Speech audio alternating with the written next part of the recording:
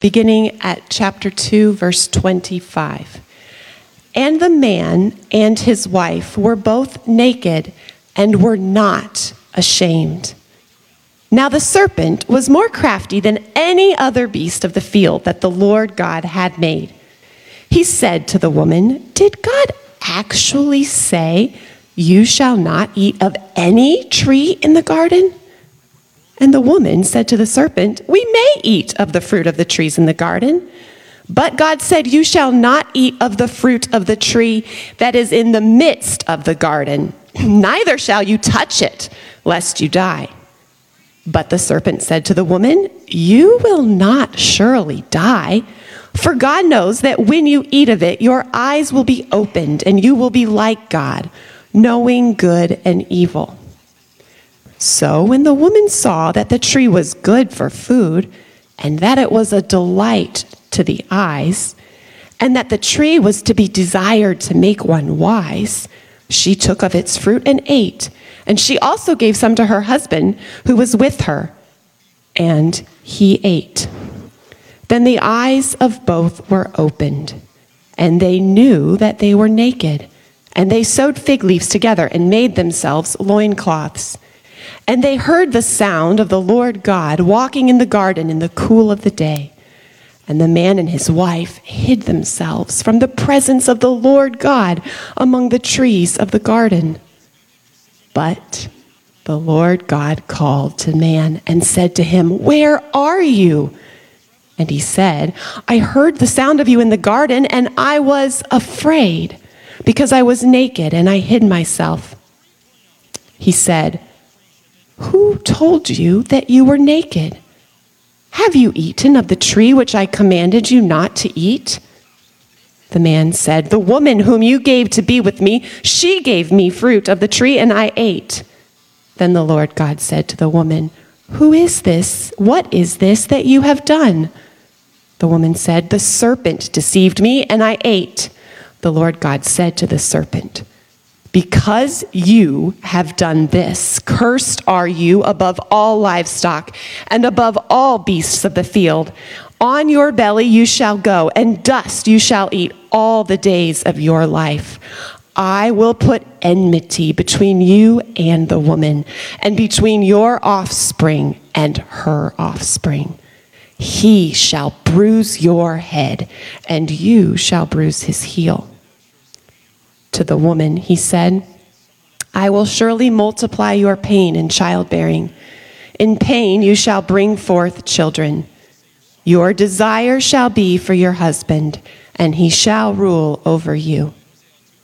And to Adam he said, "Because you have listened to the voice of your wife and have eaten of the tree of which I commanded you, you shall not eat of it. Cursed is the ground because of you. In pain you shall eat of it all the days of your life. Thorns and thistles it shall bring forth for you, and you shall eat the plants of the field. By the sweat of your face you shall eat bread, till you return to the ground. For out of it you were taken, for you are dust, and to dust you shall return." The man called his wife's name Eve, because she was the mother of all living. And the Lord God made for Adam and for his wife garments of skins and clothed them. Then the Lord God said, "Behold, the man has become like one of us in knowing good and evil. Now, lest he reach out his hand and take also of the tree of life and eat and live forever." Therefore, the Lord God sent him out from the Garden of Eden to work the ground from which he was taken. And he drove out the man, and at the east of the Garden of Eden, he placed the cherubim and a flaming sword that turned every way to guard the way to the tree of life. The word of the Lord. Good morning. I want to give a small public service announcement here before we get into our sermon.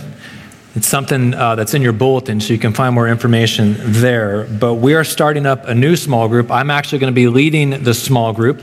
It's going to be on Tuesday evenings from 6:30 to 8:30 right here in the Oak Park area, beginning February 25th. And this group is for people that are new to Calvary. So if you're new to Calvary and you're like, I want to meet you, I want to meet other people that are new to Calvary, I want to get connected, this would be a great opportunity for you. So if you've been thinking about joining a small group, but you've been putting it off, then encourage you to do this. You can look in the bulletin. You'll find more information there. You can go online, register your interest in being there. We're going to get started February 25th. So I hope to see many of you there and to meet many of you who I have not had a chance to meet yet.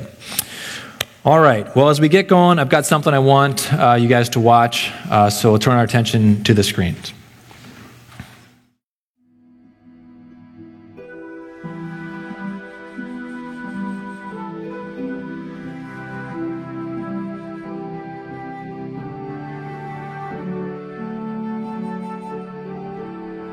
Behold, on a throne, a king and his queen, dust transformed, scepter given, and born into the very image of the Word, exalted in perfection, firstborn of creation, and a lordship that covers the earth. Creatures made, but children destined.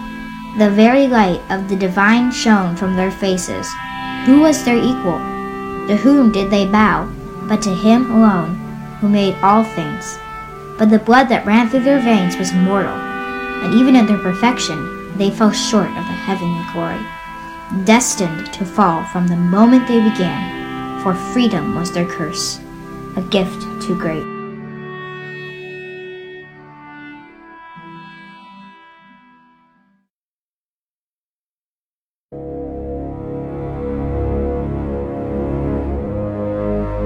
Behold, in the garden, a serpent, glory gliding, beauty gilded, and given as a steward to the king and queen, exalted in perfection, power beyond measure, and a knowledge deeper than the sea. Appointed alone as the guardian of Eden, he beheld the glory of the divine image. Who was his equal?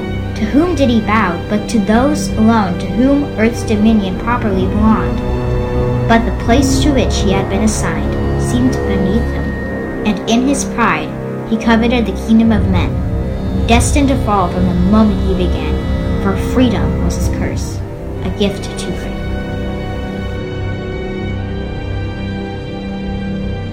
So I don't know if you can tell, but that's Lord of the Rings in the background. But if the story of the Bible was written like Lord of the Rings, that's what it might sound like. So we are continuing on in our sermon series, All Things New, and we're going to meet here in today's sermon, the villain of the story finally makes an appearance. And if you've been following along with us since January, when we started our series, you've seen that things have gone exceedingly well.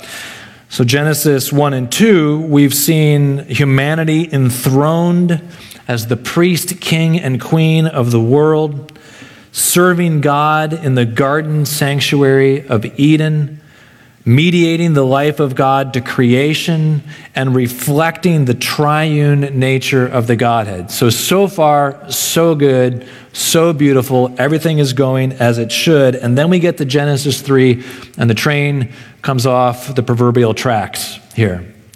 And Satan enters the story. The term Satan actually is just a Hebrew transliteration. It means adversary. The Satan enters the story. Now, just reading Genesis 3 as we have, it's not perhaps immediately obvious, if you're not too familiar with Christianity, that Satan is actually present in Genesis 3. We have Adam, we have Eve, we have a serpent, and we have God. But there are passages in the New Testament that show to us that the serpent in Genesis 3 is actually animated by the presence of Satan. So for instance, in Revelation 12:9, the Apostle John refers to Satan as the great dragon, the ancient serpent, the one called the devil and Satan, the deceiver of the whole world. So the New Testament authors came to see, and was revealed to them and understand, actually it was revealed earlier even in the Jewish tradition, that this one that had waged war with humanity in Genesis 3 was actually the adversary, Satan. But the Bible doesn't give a ton of clarity about Satan. Doesn't tell us much about how he became our adversary, what his motivations were, what he was trying to accomplish when he tempted Adam and Eve. And so in an effort to fill the gaps here on this, two devil narratives emerged in the Christian tradition, in the early years of the Christian tradition. One was championed by a 3rd century Christian teacher, a prominent 3rd century teacher named Origen, and another was championed by St. Irenaeus, who was the 2nd century bishop of Lyon. And these two accounts are very similar in a lot of ways, but they have some key differences in them. So this is going to be a 2-part sermon. The first part of the sermon is going to be a little bit of a church history lesson on how the church has navigated the idea of Satan. And I'll give you fair warning that this was the subject of my doctoral dissertation, so you just settle in.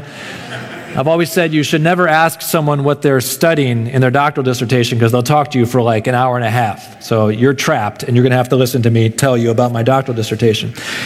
Then, after you've heard about my doctoral dissertation, we're going to be looking at Genesis 3, and we're going to look at Genesis 3 in light of the Irenaean account of the devil, which I think is the better account. And we're going to see what we can learn about how sin has impacted humanity and what God has done to help us. So first, these two competing devil narratives. We're going to start with Origen's narrative because it's the dominant narrative. It's the one that probably most of us here are familiar with, if we're familiar at all with the narrative of the devil in Christianity. I call this the pride narrative because this is the narrative in which Satan's first sin is seen to be pride. According to the pride narrative, Satan is created as the highest of all of God's creatures, second only to the Son of God himself. But Satan is indignant that he's been created in second place. He doesn't want to be subservient to the Son. And in his pride, he leads a rebellion against the Son, trying to usurp the Son's throne in heaven. The heavenly coup fails. The devil and his angels are cast out. But Satan is not done. He's still determined to strike against God, and since the direct assault upon God and Jesus has not worked, the devil decides to avenge this initial defeat by attacking humanity. He's caught wind that human creatures exist, that God cares for creatures, these human creatures, and so he attacks humanity. So in the pride narrative, the fall of the devil and the angels occurs in heaven prior to the temptation of humanity. In this narrative, the initial conflict of the Bible story is between God and the devil. Humanity only becomes involved in the conflict, is swept up into the conflict as an overflow of this conflict that already exists between God and the devil. And most significantly, and here's a key difference in this narrative, is that the spoil of war, the prize that is being contested over, is the Son's heavenly throne. This is the thing that's being fought over. The conclusion of Origen's pride narrative is that God ultimately defeats the devil through Jesus, the Son of God, who reasserts his rightful divine lordship. The devil is cast out into the lake of fire. Righteous human beings are taken up to be with Jesus in heaven and the good angels, and then everyone lives happily ever after in heaven. All right, so that's Origen's pride narrative, and as I mentioned, that's the dominant narrative that probably most of us are familiar with. But there was another narrative in the first couple centuries of the church, a narrative earlier than Origen's pride narrative, and we can call this narrative the envy narrative. And this narrative, as I mentioned, was championed by St. Irenaeus. He was the bishop of Lyon and an influential teacher in his own right. And the basic gist of Irenaeus's envy narrative is that the devil's first sin was not pride against God, but envy of Adam and Eve. Important to this envy account And Irenaeus talks about this quite a bit in his writings, but important to this envy account is the idea that humanity was created uniquely in the image and likeness of God. They were created as the lords of creation, as we've seen already. And as such, humanity, not Satan or the angels, was originally the highest of all of God's creatures. The devil, then, was created as a steward, an angelic servant of humanity. He was appointed to watch over the world on behalf of humanity until humanity came of age and was ready to assume their lordship and care of creation. At the proper time, the devil was to hand the keys to the kingdom over to humanity. So you can think Denethor in Lord of the Rings. He's the steward of Gondor, right? He is to guard the throne for the long-awaited king of Gondor to return. Right? It's the role of a steward. But Satan, like Denethor, secretly believed himself to be more worthy of the earth's throne than humanity.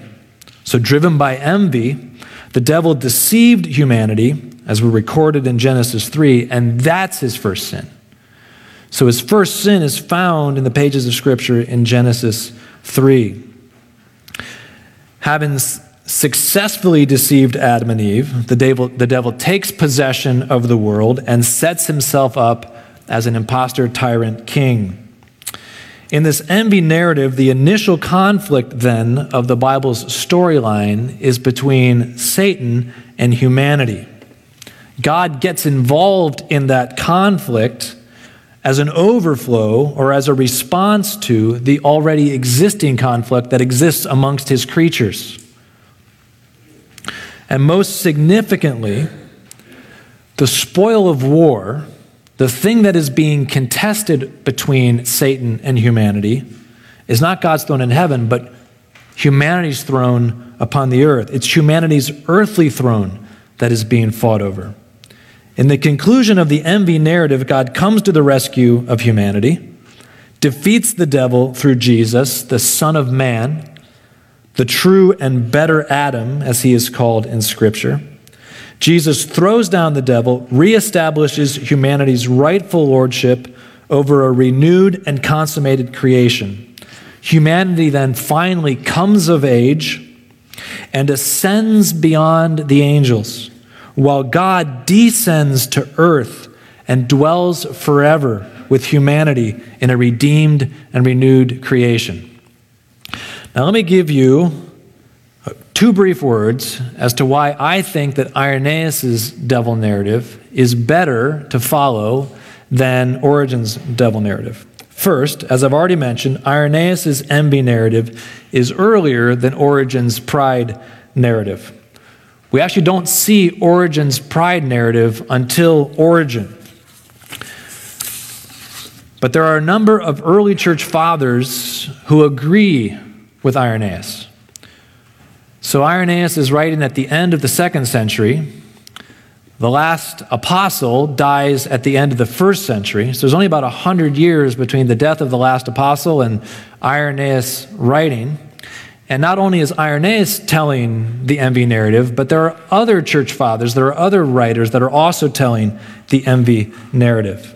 Now, it's not that everything that was early and more common is automatically true, but the earlier something is, the more likely it was to have been affirmed by the apostles. So that's the first reason. Second reason, more importantly though, is Irenaeus' envy narrative is more faithful, I think, to the overall arc of Scriptures. As we saw in the first week of our series, the first weeks of our series, Genesis presents humanity as the lords of creation, appointed by God to rule over all that he has made, the royal king and queen sitting upon humanity's or the world's throne. And Irenaeus' envy narrative affirms the goodness of the world that God has made, insofar as Satan enviously desires to possess it. So Satan sees the world that's been made. He sees humanity. He sees humanity's throne, and it's so good, he sees it to be good, and he wants to possess it. What's more, is contrary to Origen's narrative, Scripture does not speak about a pre-creation fall of the devil. such as we find in the pride narrative. Now, I know some of you are thinking to yourself, Isaiah 14. Some of you are not thinking that to yourself, which is fine. But those of you that are thinking Isaiah 14, I can just say that there are reasons, I think good reasons, for why that is not a reference to Satan. So taking the scripture at face value, the first sin that we see Satan commit is in Genesis chapter 3. Further, the serpent, and thus Satan, is introduced into Genesis chapter 3 as one of the creatures under Adam and Eve's authority, which is actually more in keeping with Irenaeus' envy narrative. Irenaeus' envy narrative ends then in a way that is consistent with the overall storyline of the Bible. We saw the ending of the storyline of the Bible at the first week of our series. Irenaeus ends in the same place. For Irenaeus, Christ enters the story as the second Adam. So he often refers to Jesus as the second Adam, who does what the first Adam wasn't able to do. The first Adam fails, the second Adam comes and does what the first Adam could not.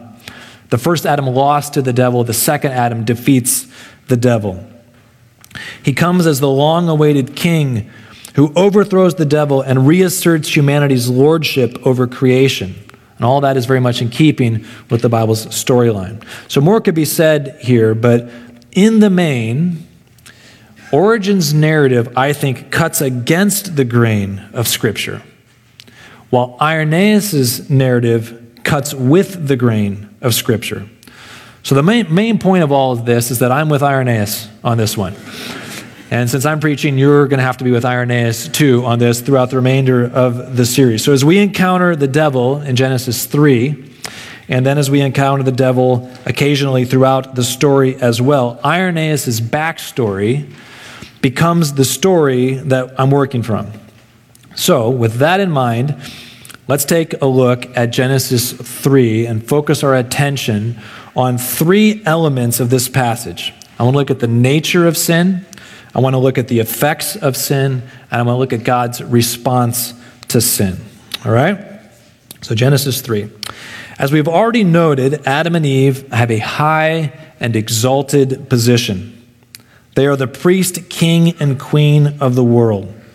They are the only creatures said to exist, not just here in Genesis, but throughout the whole Scripture. They're the only creatures said to exist in the image and likeness of God. No other creature, not even the highest archangel, can boast of such a high position.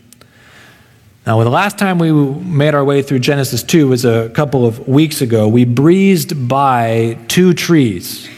We're going to encounter these trees again in Genesis 3. So let's circle back to chapter 2, verse 9, and take a look at these two trees. We're introduced to these two trees. There was the tree of life in the midst of the garden, and also the tree of the knowledge of good and evil.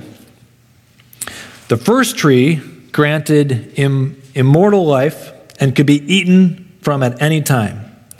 The second tree contained a secret knowledge and was to be avoided under God's jurisdiction under the pain of death. Now, Satan knows all of this.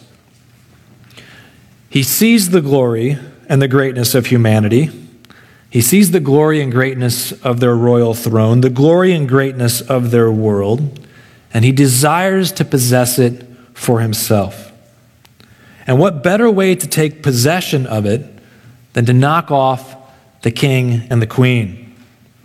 And so he deceives Eve. Let's listen to the lie that he tells then in verse 4. But the serpent said to the woman, "You will not surely die. For God knows that when you eat of it, your eyes will be opened, and you will be like God, knowing good from evil." He tells Eve that if she eats of this forbidden fruit, she will be like God. And oh, the irony here. Because of all creatures in creation, she is like God. She already is the thing that Satan is trying to sell her. But isn't that the way of things? We always want more. We always think that happiness is out there. We're not content. We never have enough. We always want the next thing, certain that the next thing will be the thing. That will be the thing to bring us happiness. The devil comes to Eve and he's like, God knows some things that you don't know, and that's not fair. He's holding out on you. He's up there in heaven putting on airs, thinking he's all better than you. And Eve should have been like, he is better than me. Right? To finish the conversation, move on, and everything looks good, right? But Eve doesn't. If you remember reading in the gospel accounts where the angel comes to Mary and speaks some words to Mary, and Mary is said a couple times to ponder these things up in her heart. I think Eve is doing the same thing, but with a more disastrous result. The angel's speaking to Eve, and she's pondering these things in her heart. She's taking them in and she's considering. She should have rejected the offer right at the beginning, but now she's pondering, I'm not sure what evil is. Doesn't sound too bad. Sounds kind of interesting.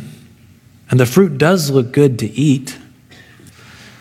And so both her and Adam eat of the tree, and both are plunged into ruin, just as God said. And here's the first lesson that Scripture teaches us about sin. We fall into sin when we think we know better than God. We fall into sin when we think we know better than God. We think we know a surer path to blessing and happiness than God's path. We think we know better than God what we really, truly need. But when we think we know better than God and we go outside of His plan, we inevitably harm ourselves. We're actually robbing ourselves. We're not blessing ourselves. This is so easy to see if we're parents. Can I get an amen on this? But don't you know, when you're trying to teach your kids something and you're like, you should do this, we're telling them that because we know, like we've been there, we've done it, like we know this is going to be the path of blessing. But our kids think they know better than us, right? It's so exasperating as parents, right? That our kids think they know better than us. I was walking my 5-year-old out to school just a couple days ago, and we have the snow out here now, and we had shoveled the sidewalk, so a nice path from the back door to the garage, and then you got a couple inches of snow, and she's walking in her little sneakers with her like ankle-high socks, and I say to her, stay on the sidewalk, could you keep your feet dry? And so what's the very first thing that she does? She just jumps right over into the snow. She's like, oh, you mentioned snow, and now that I see it, it looks fun to walk in. I think I know better than you. I'm going to walk in the snow, right? And she gets her feet and shoes all covered with snow, and then, of course, they're wet because we're not going to go back inside and change, right? It's so exasperating as parents because we know what our kids need. But here's the thing. All of us are kids before God. We're all children before God. We like the analogy of being God's children when what it's saying about us is that God cares for us and He watches out for us and He protects us. But we're actually a little indignant about the analogy of being God's children when it's a critique of our wisdom, when it's a statement about our dependence and our lack of capacity to make good choices for ourselves without guidance and direction. Where in your life this morning are you tempted to think that you know better than God? Where you're acting like a child, but not in a good way? When you think you know better, where do you need to embrace the fact that you are only a child with limited understanding who isn't wise enough to chart your own course? Where are you willfully and intentionally taking a path that is the opposite, the exact opposite of what you know God has told you? Now, sometimes we're not quite sure what God wants from us. Life can be complicated. But there are times that we know exactly what God wants from us. It's very clear in Scripture. The Spirit has made it very clear what He wants from us. And we go the other way. Do you really think that you know better than God? I have a counselor friend, you make a comment, and then she'll pause and say, let's sit with that just a moment. So let's sit with this just a moment. Do we really think that we know better than God? Because when God says, go right, this is the pathway to blessing, and we say, no, we think the pathway to blessing is to the left, and we go left, what we're saying is, I know better than you, God. I know better than you about what will bring me joy and make me happy. Ponder that. Whatever that situation is in your life right now, where you're wanting to go one way and God's saying go the other way, do you really think that you know better than God in that situation? When we willfully go against God's directive, we're saying that we know better. But who is more likely to be right? I mean, who is more likely to be right? God is more likely to be right. God is right, right? He knows better than us. And this is the heart of the outworking of faith. Not just believing that God exists, that's the easy part. Even the devils believe that God exists, James tells us in James chapter 2. Believing in the existence of God doesn't require faith. What takes faith is believing that God's ways are the best ways and believing it so sufficiently that we are actually going to live our lives according to it and follow it. Don't try to go your own way or follow your own counsel. Embrace your childlikeness and give up your independent pride that insists that you know better than God. You are only going to harm yourself. God isn't out to rob you of joy. That's not why he commands the things that he commands, any more than a good parent isn't out to rob his or her children of joy. God is trying to lead us into life and joy. So embrace in faith this path that he has put before you. Trust that God has your best interest in mind and that he will bring you to your best life. We hear sometimes on TV about your best life now. God isn't interested in your best life now, right? He's trying to get you to your best life. And to get you to your best life is going to require that you have some discipline, that you make some choices you don't like, that you go some ways that you wouldn't go on your own. But he knows what you need to get to your best life. So we got to be willing to follow him into the hard places, to do the things that aren't intuitive to us.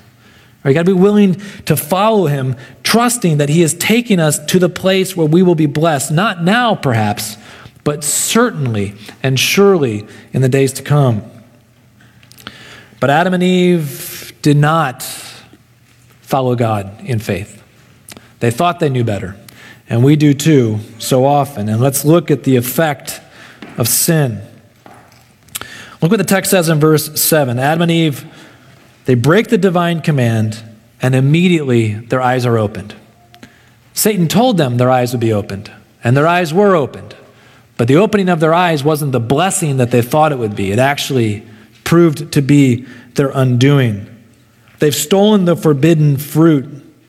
They've found out what this thing called evil is, and it has harmed them, and it has made them ashamed of themselves, just as God said it would. And the very first thing they do is they try to cover up and hide themselves. Such a contrast from the end of chapter 2, where they were naked with each other and unashamed. But they're no longer at peace in their nakedness, no longer at ease in their vulnerability. And Genesis is getting at more than just physical nakedness here. The physical nakedness of Adam and Eve is indicative of a deeper soul shame. They have been damaged in their innate being. They see their own brokenness in the face of the other, and they can't bear to be together. And then in verse 8, these two fallen priests hear God coming into the temple garden. And they don't want to see, they're afraid to see their brokenness in his face as well. And so they hide from him. And so tragic what has happened. God, who is their life, their sustenance, in whose very image they have been made, has now become a source of fear to them. And here's the important thing that I want us to see this morning. Sin is more than just a wrong action, more than just a blot on our record. Sometimes we can think of sin that way. Here I am, I commit a sin, I do this action. God's got a kind of a book, a black book of all the bad things I've done, and he makes a note in it, and now I've got a sin to my account. I've got a sin to my record. But that's not what sin does. Sin doesn't just stay out there on our account, on our ledger. Sin impacts us like a physical force. It bludgeons us. It corrupts us and changes us and makes us less than God wants us to be. Sin has wounded Adam and Eve. It has broken them. They are no longer able to be what they were created to be. How can they be royal priests of the world when they can no longer bear to be seen by each other? When they can no longer bear to be in the presence of God? So God steps in to this situation of shame and brokenness. He sorts it out as all parents do. He asks some questions even though he knows the answers, and we do that too as parents sometimes, right? We ask questions. We know the answers to them already. And he pronounces their doom in 3:19. From the dust they have been made, and to the dust they will return. They are cast out of the garden temple. They are severed from the tree of life. They have been fired as priests. They have been dethroned as king and queen. Their sin has broken them, and now, in response, God is unmaking them. He refuses to let them live indefinitely in their broken and ruined state. Cut off from Eden, destined to return to the dust, the only thing that waits for them now is death. And such has been the human condition ever since. All of us living on this side of Eden, we know that we are not well. Every time we fall short, not just of God's expectations, when we fall short of our own expectations, we know that we are not well. And here in Genesis 3, we see the heinous nature of sin, not just a mark on our record, not something just merely external to us that leaves us untouched, but a wound that impacts us and damages our humanity and the core of our nature. We as a race have spent all of human existence trying to put ourselves back together again. All psychology, all philosophy, all religions, all of it is driven by a deep awareness of our brokenness. But try as we may, we have not found a way to put ourselves back together or fix ourselves. And this is the problem that we are born into, each of us. We are born to be more than we are. We know we should be something, but we can't get there. We are like waves that peak only to crash empty upon the shore. I was watching a video show on cable about painting cars, and the painter referenced one paint job as a 10-foot paint job. And what he meant was the car looked good from 10 feet away, but if you got any closer than 10 feet, you could see all the imperfections of the paint job. I thought that's a metaphor for our lives. We are 10-foot people living in a 10-foot world. We look good from 10 feet away, but as you get up close and you look at me, you look at you, we can see the imperfections, we can see the cracks in the paint. Do you feel that this morning? Are you willing to acknowledge it? Do you own that you are not all that you should be? Not just not all that you could be, but all that you should be, all that you should have been, all that God wanted you to be, all that you should have stepped into in this world but fall short. We should be more than we are, but we're not. Something is broken in us. Something's the matter with us. And if our story ended there, the story of the Bible would be a very sad and unhappy tale. But mercifully, it doesn't end there. In the midst of this tragic chapter, God gives a word of hope. The word of hope is contained within the word of judgment that God speaks to the serpent in 3:15. Satan's rebellion against humanity will not go unpunished. One day, a child born of the line of Eve will arise. And this child will crush the head of the serpent. And humanity will be delivered from the tyranny of our adversary. But I wonder what might have passed through Satan's mind in this moment. Perhaps he wondered, how could this possibly be?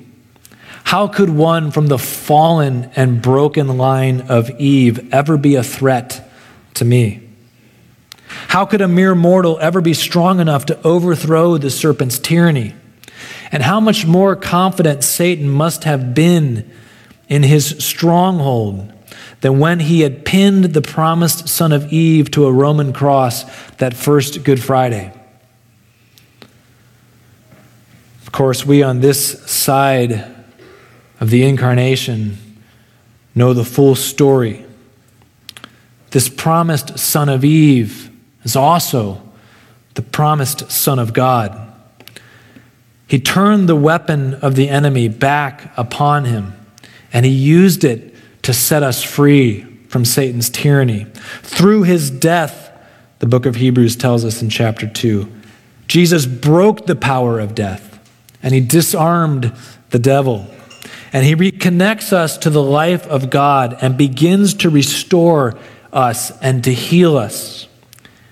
He returns to us the priestly robes and the royal crowns, and he makes all things new again. This promised son of Eve, who is also the Son of God, he is the one who heals humanity, and in healing humanity, he heals humanity's world. So I end with this. Do you know him? Has he healed you? Many of you, I know you know him.